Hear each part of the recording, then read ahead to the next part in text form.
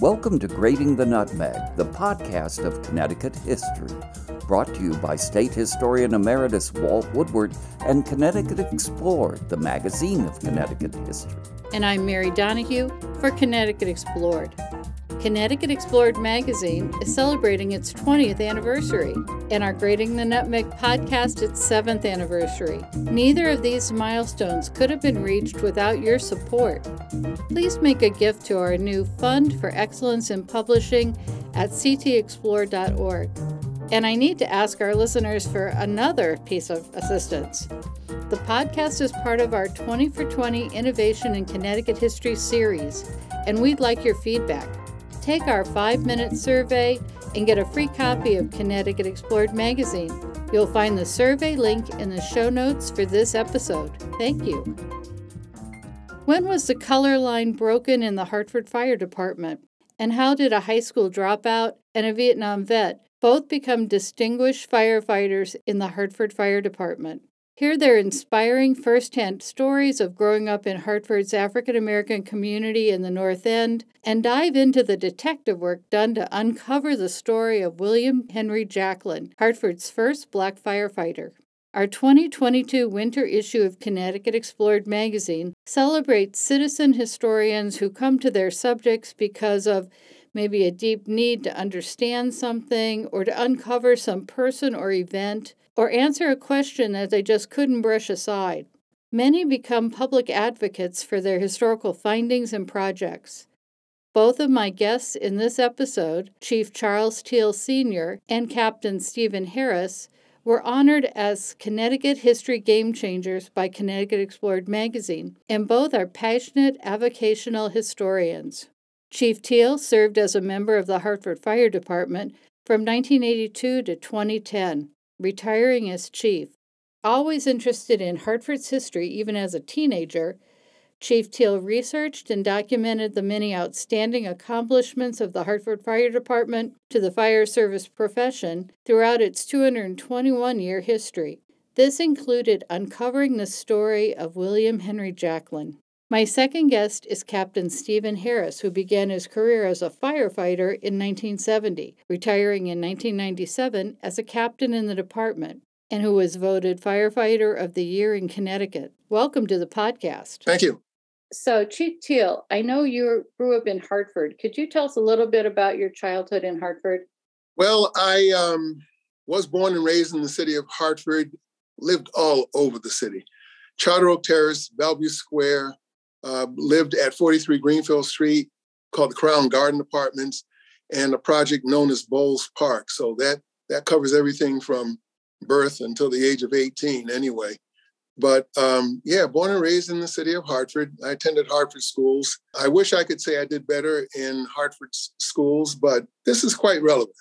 I was once asked the question by a man named Bill Edmonds when I was not doing well when it came to pursuing an education. He asked me the question, he said, do you know how many people spent their lives, risked their lives, and sometimes gave their lives so that you could have the opportunity to succeed? And fortunately for me, when I was growing up in the city of Hartford, I had a grandmother, Pearl Wood Smith, and a grandfather, Benjamin Smith, who moved up to the city of Hartford from Georgia around 1916. Actually, my grandmother moved up with my great-grandparents in 1916.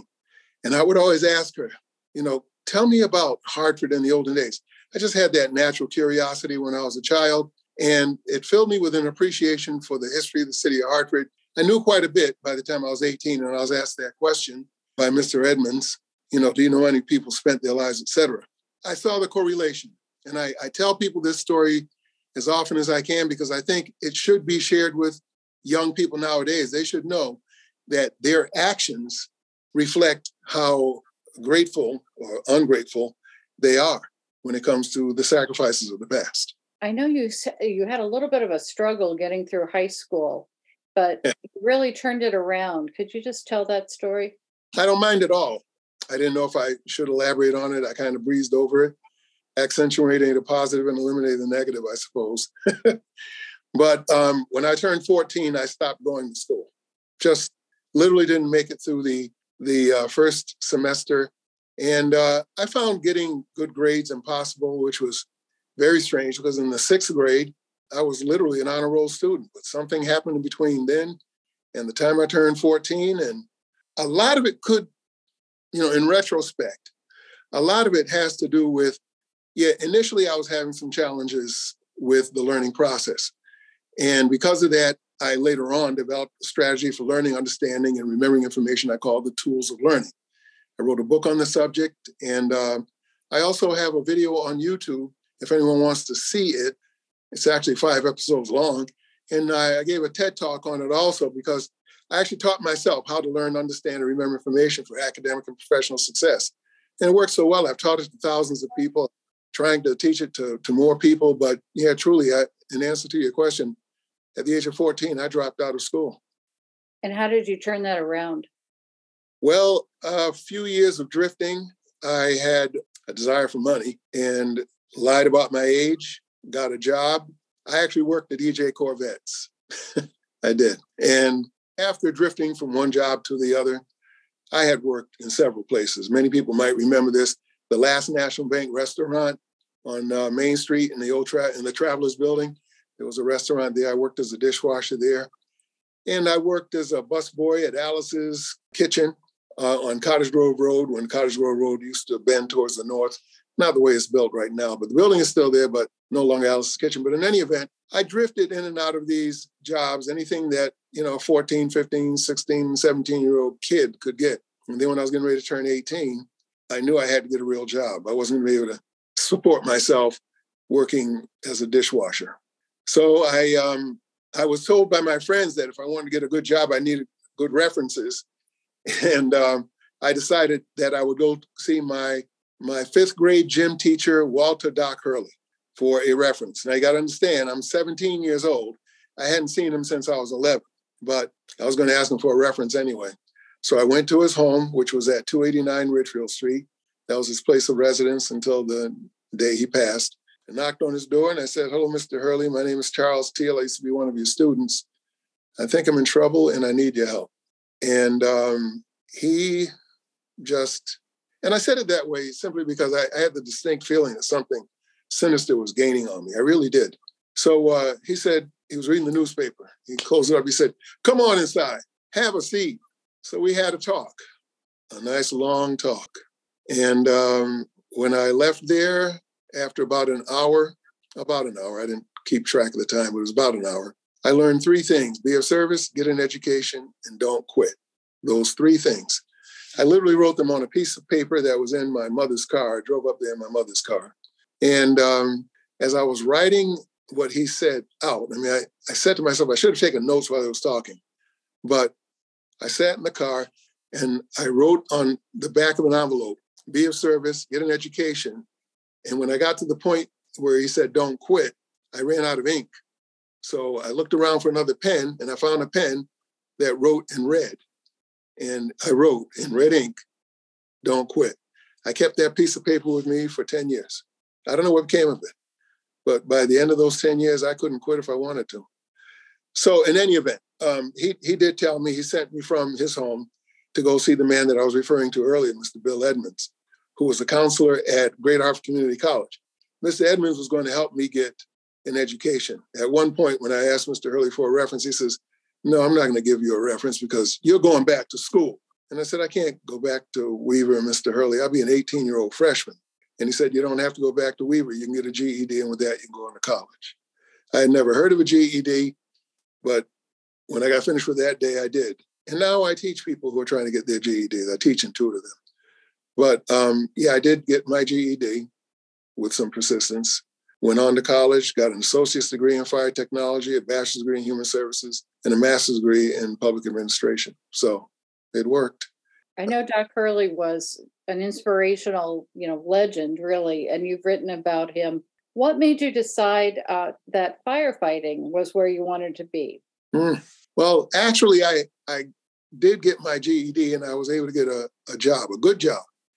I was working for the Metropolitan District Commission in the waste treatment plant. A lot of people might say, well, that's a tough job. I can't tell you how much I appreciated that position. But while I was working there, I was driving south where Albany Avenue meets Main Street, the area that the old timers from Hartford called the Tunnel. So I'm going into the area, and all of a sudden, I looked up to my right, and there was heavy smoke coming out of the building. I'm like, well, that's peculiar. You don't see that every day. And the heavy smoke turned into flame, and I went through the light and started banging on doors, telling people, get out of the building, and there was a jewelry store close by. And I went into the store, and I said, call the fire department. The building next door is on fire. And the guy says, you're kidding. And I said, no, give me the phone. You know, I didn't have a cell phone. This is 1980, I think it was. So I said, give me the phone if you want me to call, but the building next door is on fire. So he said, no, I'll call. He called, and I stood there and I watched. If you look north from where I was, you can see Company 2's, which is at the corner of Main and Belden Street. And I remember seeing the firefighters come out of the firehouse and pull up to the building on fire and go to work and extinguish that fire. And when I saw that, I said, that's for me. I want to become a firefighter. So I applied. That's impressive, because if I was in the middle of a fire, I don't think that would not be my first thought, but it's impressive that it was your first thought. Steve, can you tell me about growing up in Hartford? Oh, absolutely. As you know, I'm a lifelong resident of Hartford. One of the things I remember most about Hartford, when I was growing up, was a very diverse city. As a matter of fact, my family, we live on Cleveland Avenue. My family was the first Black family on Cleveland Avenue, and that was for a while. And I just remember going to C.A. Barber School from kindergarten right on until I left in the 8th grade and went on to Weaver. But what I remember most about growing up, again, was that it was diverse. My next door neighbors were my best friend's name was David Cutler, a Jewish family, lived right next door. And I remember I asked David one time, I said, how do you guys get 2 Christmases? And his parents took the time to explain to me about the Jewish holiday and would invite me over, because we were next door neighbors, would invite me over when they would light the candles on.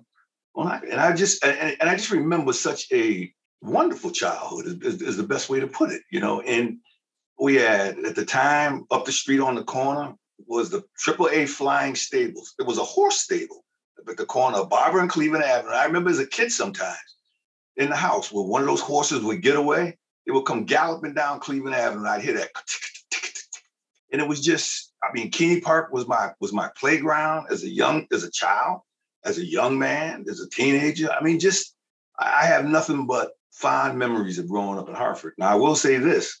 I left Hartford in 1966, and I went off to the military. I was 19 years old. This is 66. In 1967, I wound up in the jungles of Vietnam in the infantry.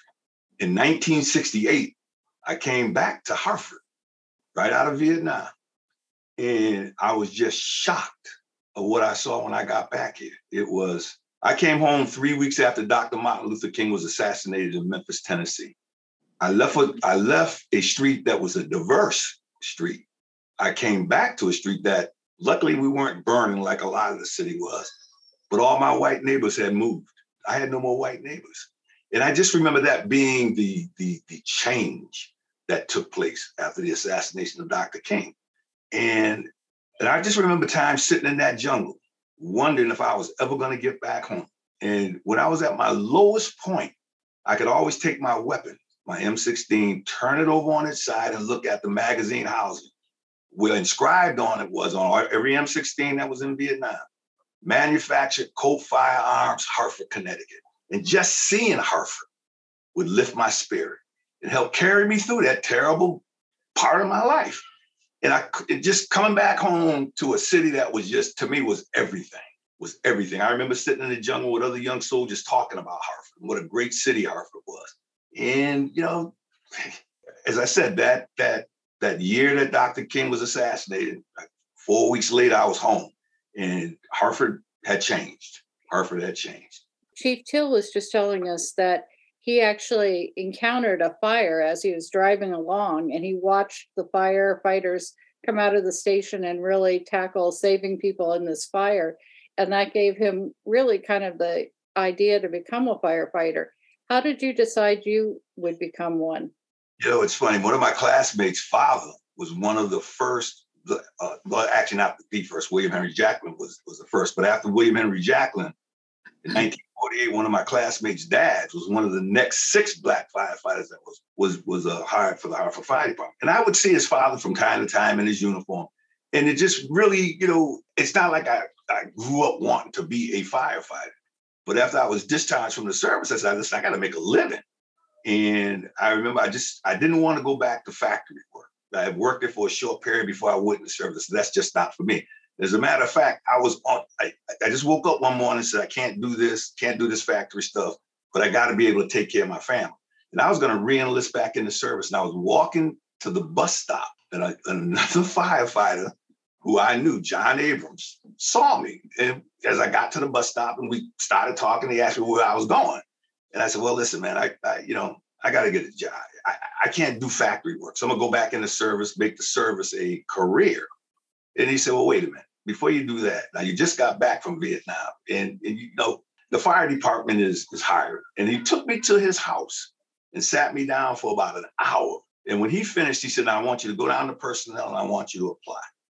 And some said, okay, I got nothing to lose. So I went down and I applied.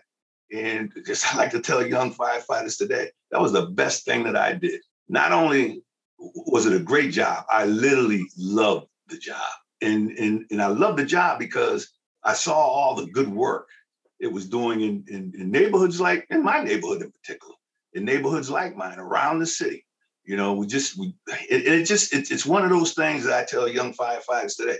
Everybody can't do this job.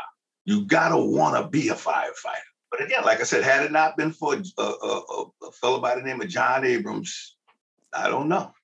The Phoenix Society is a Black fraternal organization of firefighters that was formed in 1965 in Hartford. John B. Stewart Jr., Hartford's first African-American fire chief, was the first president. The society works to help its members toward promotional goals and to foster a closer relationship with the community. Could you tell me a little bit about the Phoenix Society? Yes. As a matter of fact, the Phoenix Society is the organization consisting of Black firefighters from the Hartford Fire Department, primarily. Sometimes we've had firefighters from other organizations join the Phoenix Society in the past. That may be the case now, it may not. I have served in every position in the Phoenix Society. I mean, president, vice president, secretary, everything but treasurer. I've done all the positions in the organization.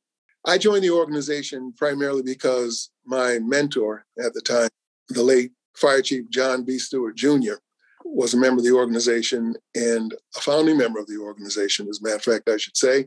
I don't think there's enough time in this podcast to address all that he did for me, for the Hartford Fire Department, for so many individuals. But just one portion of what I'd like to say is this. When I was working at the Metropolitan District Commission, I received notification that I passed the test to become a firefighter. And I was talking with a guy who had worked as a volunteer firefighter in one of the surrounding towns, and he had on firefighting boots.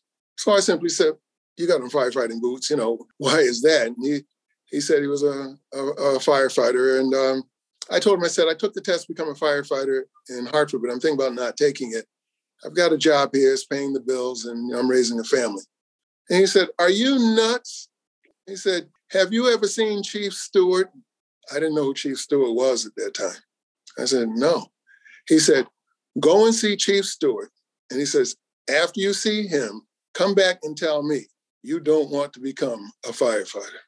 So I actually took the time. It was me and a friend of mine, Michael Kitchens, whose father was one of the first Black firefighters to come on in 1948. He was one of those that came on. But I went for a run with Michael Kitchens past the Boys and Girls Club now. It was a boys club then, on Nahum Drive in Hartford. We were just jogging. We wanted to see Chief Stewart. And when I saw Chief Stewart, I didn't want to become a firefighter anymore. I wanted to become fire chief. And I told him that story. I've told him that story on several occasions. And, I had the privilege of being part of that group of individuals that made it possible to name Company 14s in his honor. That's now named the Fire Chief John B. Stewart Jr. Firehouse. I don't know if I detoured off of what we were discussing here, but he's the one who initially told me about the importance of joining the Phoenix Society, and I did. As a matter of fact, I was mentioning earlier about how Mark Twain said, if you don't have a character worth appreciating, assume one. I didn't have a character worth appreciating. I knew it. It wasn't one that would make me a leader in the organization of any kind. So for the first 10 years of my career, I tried to be like Chief Stewart. And I told him that in a setting similar to this, as a matter of fact. I conducted several interviews of notable individuals in the Hartford Fire Department from the Connecticut Historical Society years ago. But that was the first time I think he ever heard that story. But that's the way I got started, emulating him. We'll be back in a minute with our guest. I'm Kathy Hermes, the new publisher of Connecticut Explored. If you're enjoying our Grating the Nutmeg podcasts, I feel sure you'll love our print magazine with its articles, photo essays, and all the news about upcoming exhibits, history-related events, and historic places to visit. Subscribe now at ctexplored.org. Thanks for listening. Now back to our Grating the Nutmeg podcast. On December 7, 1898, the Hartford Courant published a long column of information and names under the headline Firemen Appointed, but it contained this bombshell. The subheading read, "A colored man made member of the force." Here's what the article revealed. The following men were placed on the substitute list: James H. Bolin, O.E. Bools, Thomas F. Dunn, A.E. Dingwell, William H. Jacklin, William J. King, George F. McNary, J.J. Shannon, Ernest C. Stowell, John A. Neach. All of the men were called before the board, weighed and measured as to height. Jacklin is a colored man, the first of the African race to be appointed in the department. He was recommended by F.H. Chapin, Edward M. Bunce, and G.C.F. Williams. He was also well spoken of by 2 or 3 commissioners. He was put on the list on motion of Commissioner Ulrich. He is a porter at T. Sisson and Company. Steve, maybe you could tell us a little bit about the William Henry Jacklin story and how he's been commemorated and celebrated by the Phoenix Society, and the whole city of Hartford. William Henry Jacklin is one of those truly early on unsung heroes in the Hartford Fire Department. I never knew about William Henry Jacklin until I got to the fire department. And it was the old timers. Matter of fact, I had the privilege of working with all of those 6. I've worked with 5 in my early part of my career in the Hartford Fire Department. And I never knew, when they would tell me the story about William Henry Jacklin, I'm a young guy. Like I said, I'd been in the service, I'm kind of like, but the more I listened to these guys, and when I saw that they were sincere about my growth in the department. And one as Charlie talked about his story with going to see Chief Stewart. I remember one day I was at the station, and there was a gentleman who was kind of like one of my guardian angels, Ben Laurie. And we were up, doing our chores in the firehouse. And he said to me, Steve, you ever ask yourself, why is the rookie firefighter probation, you've got a bunk that's over kind of like to yourself, and all the rest of us are kind of side by side. And I said, no, I just thought that's what you guys wanted me. And he talked about that being the black bed, where those group of guys, when they first came on, they were kind of ostracized. And the bed that I was sleeping in at that particular time was what was considered the black bed. And that's why I was off over by itself, because all the other bunks were taken. And as I listened to that story, it made me look at these gentlemen and wonder what they endured to be on this department. And when they talked about William Henry Jacklin, they just said that he was the first guy on, and what he had to go through. And then they talked about their own experiences. When they came on, they were stationed at certain firehouses. Charlie, you can jump in and correct me if I'm wrong, because Charlie's our historian. Was Engine 2, Ladder 3 at Main and Belden, and 14th. And because there wasn't, again, these guys couldn't be detailed. Detailed is if you come in and another firehouse is short, you got a few extra guys, you can send a guy or 2 to the short fire. These guys couldn't be transferred because there was no black beds at the other firehouse. Those are the guys that had to endure the black beds and things of that. Couldn't be detailed, and Charlie can go into detail about that because, again, he's our historian. But as I said, when I started to listen to their stories, and these guys would for me, Charlie talked about Chief Stewart. Chief Stewart was a giant to me as well. Maybe Chief Teal, you could tell us the William Henry Jacklin story, and picking up on Steve's thoughts about how there was a kind of a de facto segregation with the way the firemen slept, et cetera. I think if you could tease out that story for us, that'd be great. Well, the information I learned about William Henry Jacklin came about in part because of my connection with the Connecticut Historical Society. Certainly, I had heard about William Henry Jacklin as a member of the Phoenix Society, but didn't know a lot about him other than there was an award named after him, and it was given to that firefighter of the year. But I didn't know a lot at that point in time. I was always studying history. I still study history. I still do. I'm fascinated by American history in particular, but as a member of the Hartford Fire Department, I studied everything. There's something in the Connecticut Historical Society called the Horace B. Clark Collection. It's over 5,000 photographs of the city of Hartford at various emergencies. Horace B. Clark was a commissioner for the Hartford Fire Department, and he was also employed by the Hartford Current. He had a fast time tape, or a portion of the old alarm system, installed in his house, and whenever there was a fire, he'd go to a fire and take photographs. That's why there's 5,000 photographs. One of the photographs I came across was of William Henry Jacklin looking right in the camera, and the caption underneath said, "Hartford's first colored fireman, William Henry Jacklin." And the look on his face was one of amazement. You could tell he was completely alone, but he was waiting his turn to go in. He was going to be on the line and do his share fighting the fire. But that's how I was introduced to him in a sense. And one day I decided that what I would do is simply pay my respects, because I read everything. I read his obituary, and it said that he was buried in Spring Grove Cemetery. So at the time, Spring Grove Cemetery had a manager by the name of Al Lennox. I haven't spoken with him in quite some time, but Al Lennox. And Al and I had a discussion about William Henry Jacklin. And Al had still the old card file of where everyone was located in the cemetery. And one day he said, "I found him." And I said, "Who?" He says, "William Henry Jacklin." I said, "Can you take me to him, to his gravesite?" He said, "Absolutely." So we traveled. We went to the area close to where Pole's Syrup used to be. Steve, I'm sure, remembers Pole's Syrup. So we went to that area. And at that time, I had recently become a Master Mason, Prince Hall affiliation, Tuscan Lodge number 17. I'm still a member of that lodge, the junior warden of that lodge. So I know the symbol of the square and compass. And as I walked up to William Henry Jacklin's grave site, I saw the square and compass and almost passed out. And Al Lennox looked at me and said, "What's the matter?" I said, "This man was a Master Mason." He said, "He was?" And I said, "Absolutely." And I showed him the symbol.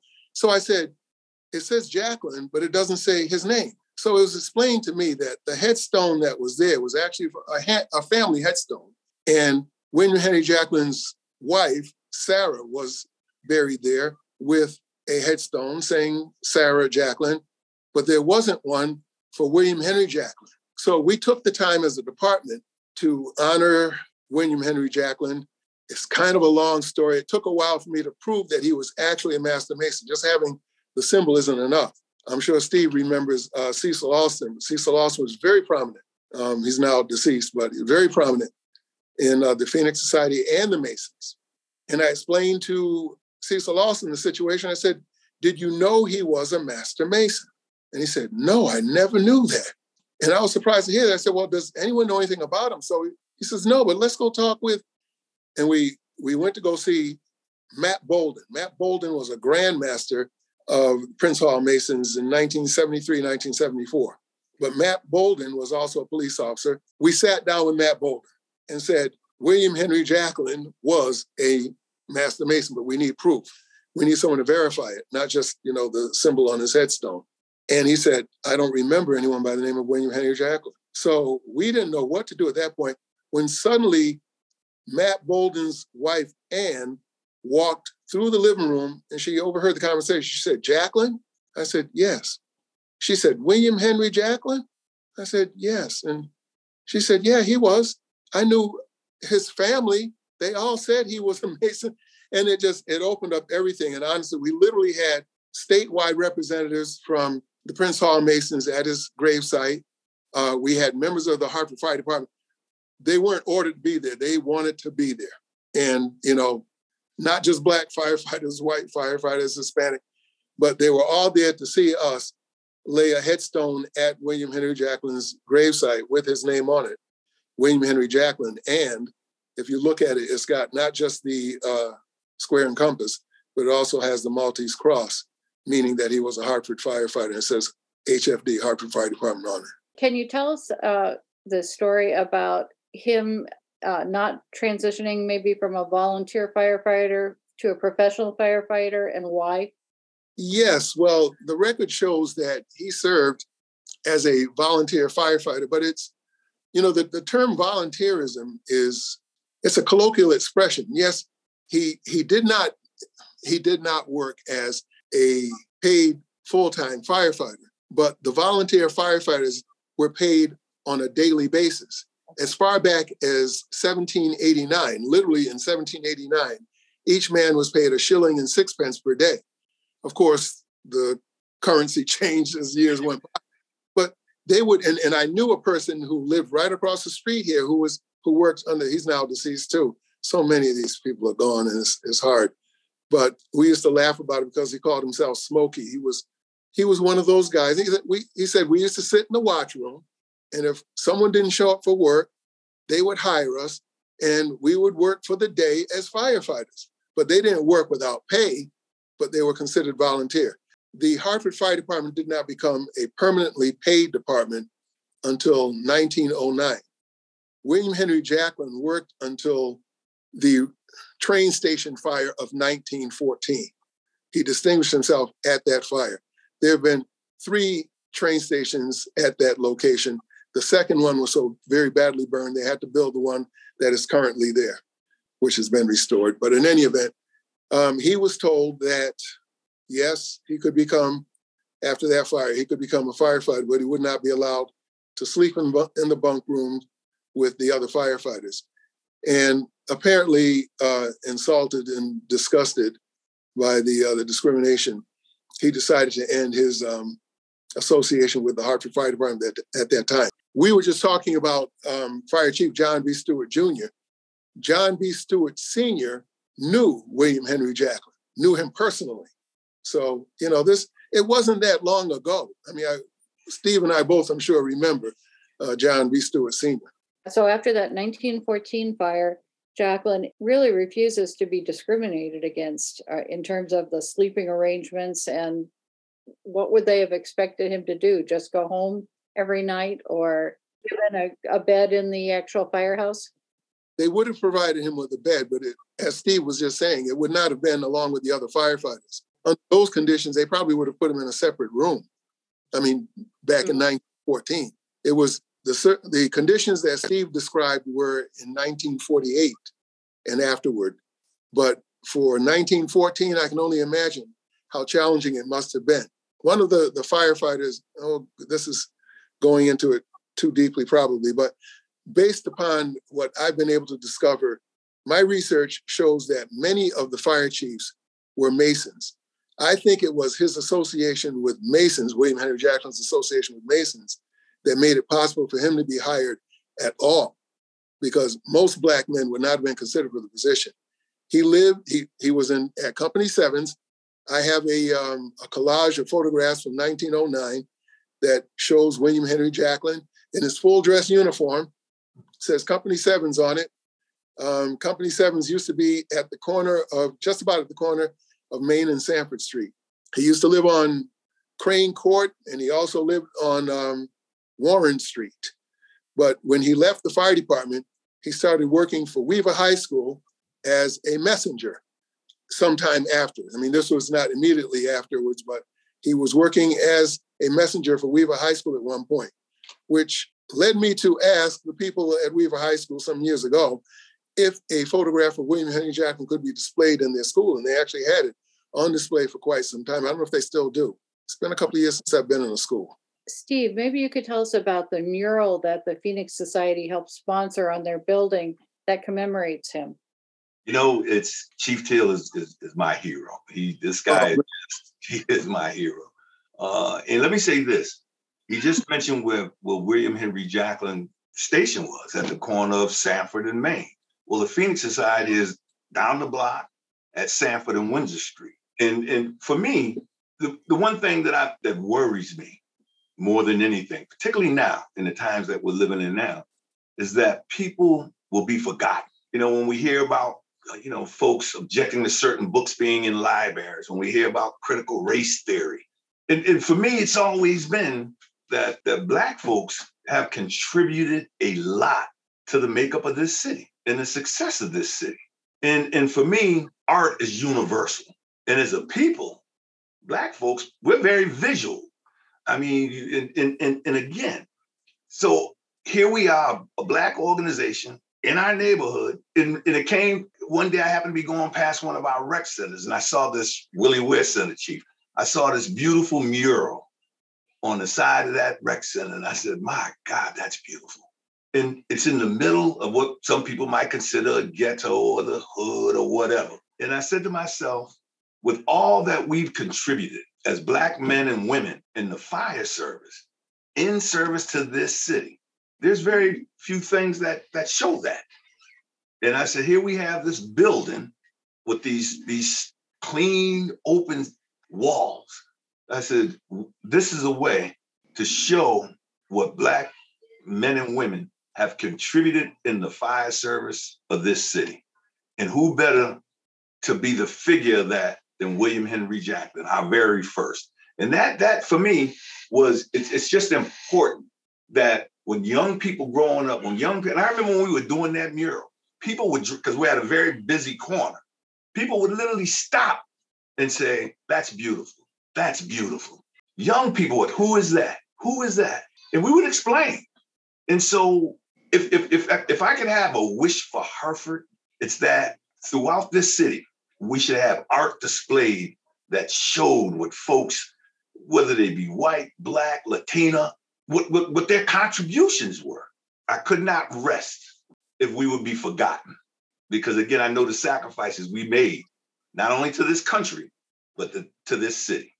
Both of you have been so instrumental in keeping alive the history, putting documents and records in places like the Hartford History Center, creating public art that commemorates these important individuals in the fire department and important events. Just briefly in closing, could each of you just tell me what you hope the future generations will see from this work that you've done, or what they'll gain from it? Chief, you want to go first? I have to reflect on a statement that I made earlier, primarily because I think of it every day. I was 17 years old. I'm 67 now. But I think of this every day. When Bill Edmonds saw I wasn't doing anything with my life, and I knew something about history, he asked me, do you know how many people spent their lives, risked their lives, and sometimes gave their lives so that you could have the opportunity to succeed? And I must tell you, right now, I think I'm on 18 committees. I'm not exactly. I thought I was bad, right? Yeah, but what I'm trying to say, and I also teach people who are trying to get their GEDs and high school diplomas, adults. The reason why I can do the things I do is because out of nothing less than gratitude. I know how much people have sacrificed. I think about how when Steve Harris was in Vietnam, I'm sitting around here doing nothing. And I told you already earlier how I had dropped out of high school. Just doing nothing. But I know how many people spent their lives, risked their lives, and gave their lives. And I know the correlation between their sacrifices and my actions. So when I feel like I haven't got anything else to give, and I want to go down to Florida and just hang out. Yeah. I say to myself, you better stay here and pay back what you got. There's an expression, if you can count your blessings, you better give a blessing. You better give a blessing. So thank you, Chief Till. And Captain Harris, did you have any closing thoughts on that? My thoughts are similar to the Chief's, and the one thing that I always took pride in was the wearing of that uniform, because I wore it back and forth to my neighborhood. And I never forget, I was at a national convention and we were having our memorial march, and we were in Buffalo, New York. And when we have our national conventions, we have a church service in the Black community, at a church in the Black community. And I remember all these Black firefighters from around the country, and in some cases from the Caribbean as well, in our Class A uniforms marching to a church. And I remember standing in line, waiting to go into church, and an elderly Black woman walked up to me and said, "If I had my way, I would have y'all march every day in your uniforms through our neighborhood so our young people can see what they can be." Because that phrase, "it's hard to be what you never see," is true. It is absolutely true. That has stayed with me to this day. And the guys in the Phoenix will tell you, when I see them in their uniforms, if they're not squared up, then that Army drill sergeant comes out and me, "Square that uniform up, boy," or "young lady, square it up." So again, for me, it's just, as I said, just the mural on the side of the building is that our young people can see what they can be. Thank you both so much. My thanks to today's guests. You'll find the links to the Phoenix Society and the Hartford Public Library in our show notes. While you're there, please complete the 5-minute survey about this episode. Join Connecticut Explored's 20th anniversary celebration by subscribing at ctexplore.org. New subscribers get 6 issues for the price of 4 with our holiday sale before December 31st, 2022. This episode of Grating the Nutmeg was produced by Mary Donahue and engineered by Patrick O'Sullivan of High Wattage Media. Join us for our next episode in 2 weeks. See you then.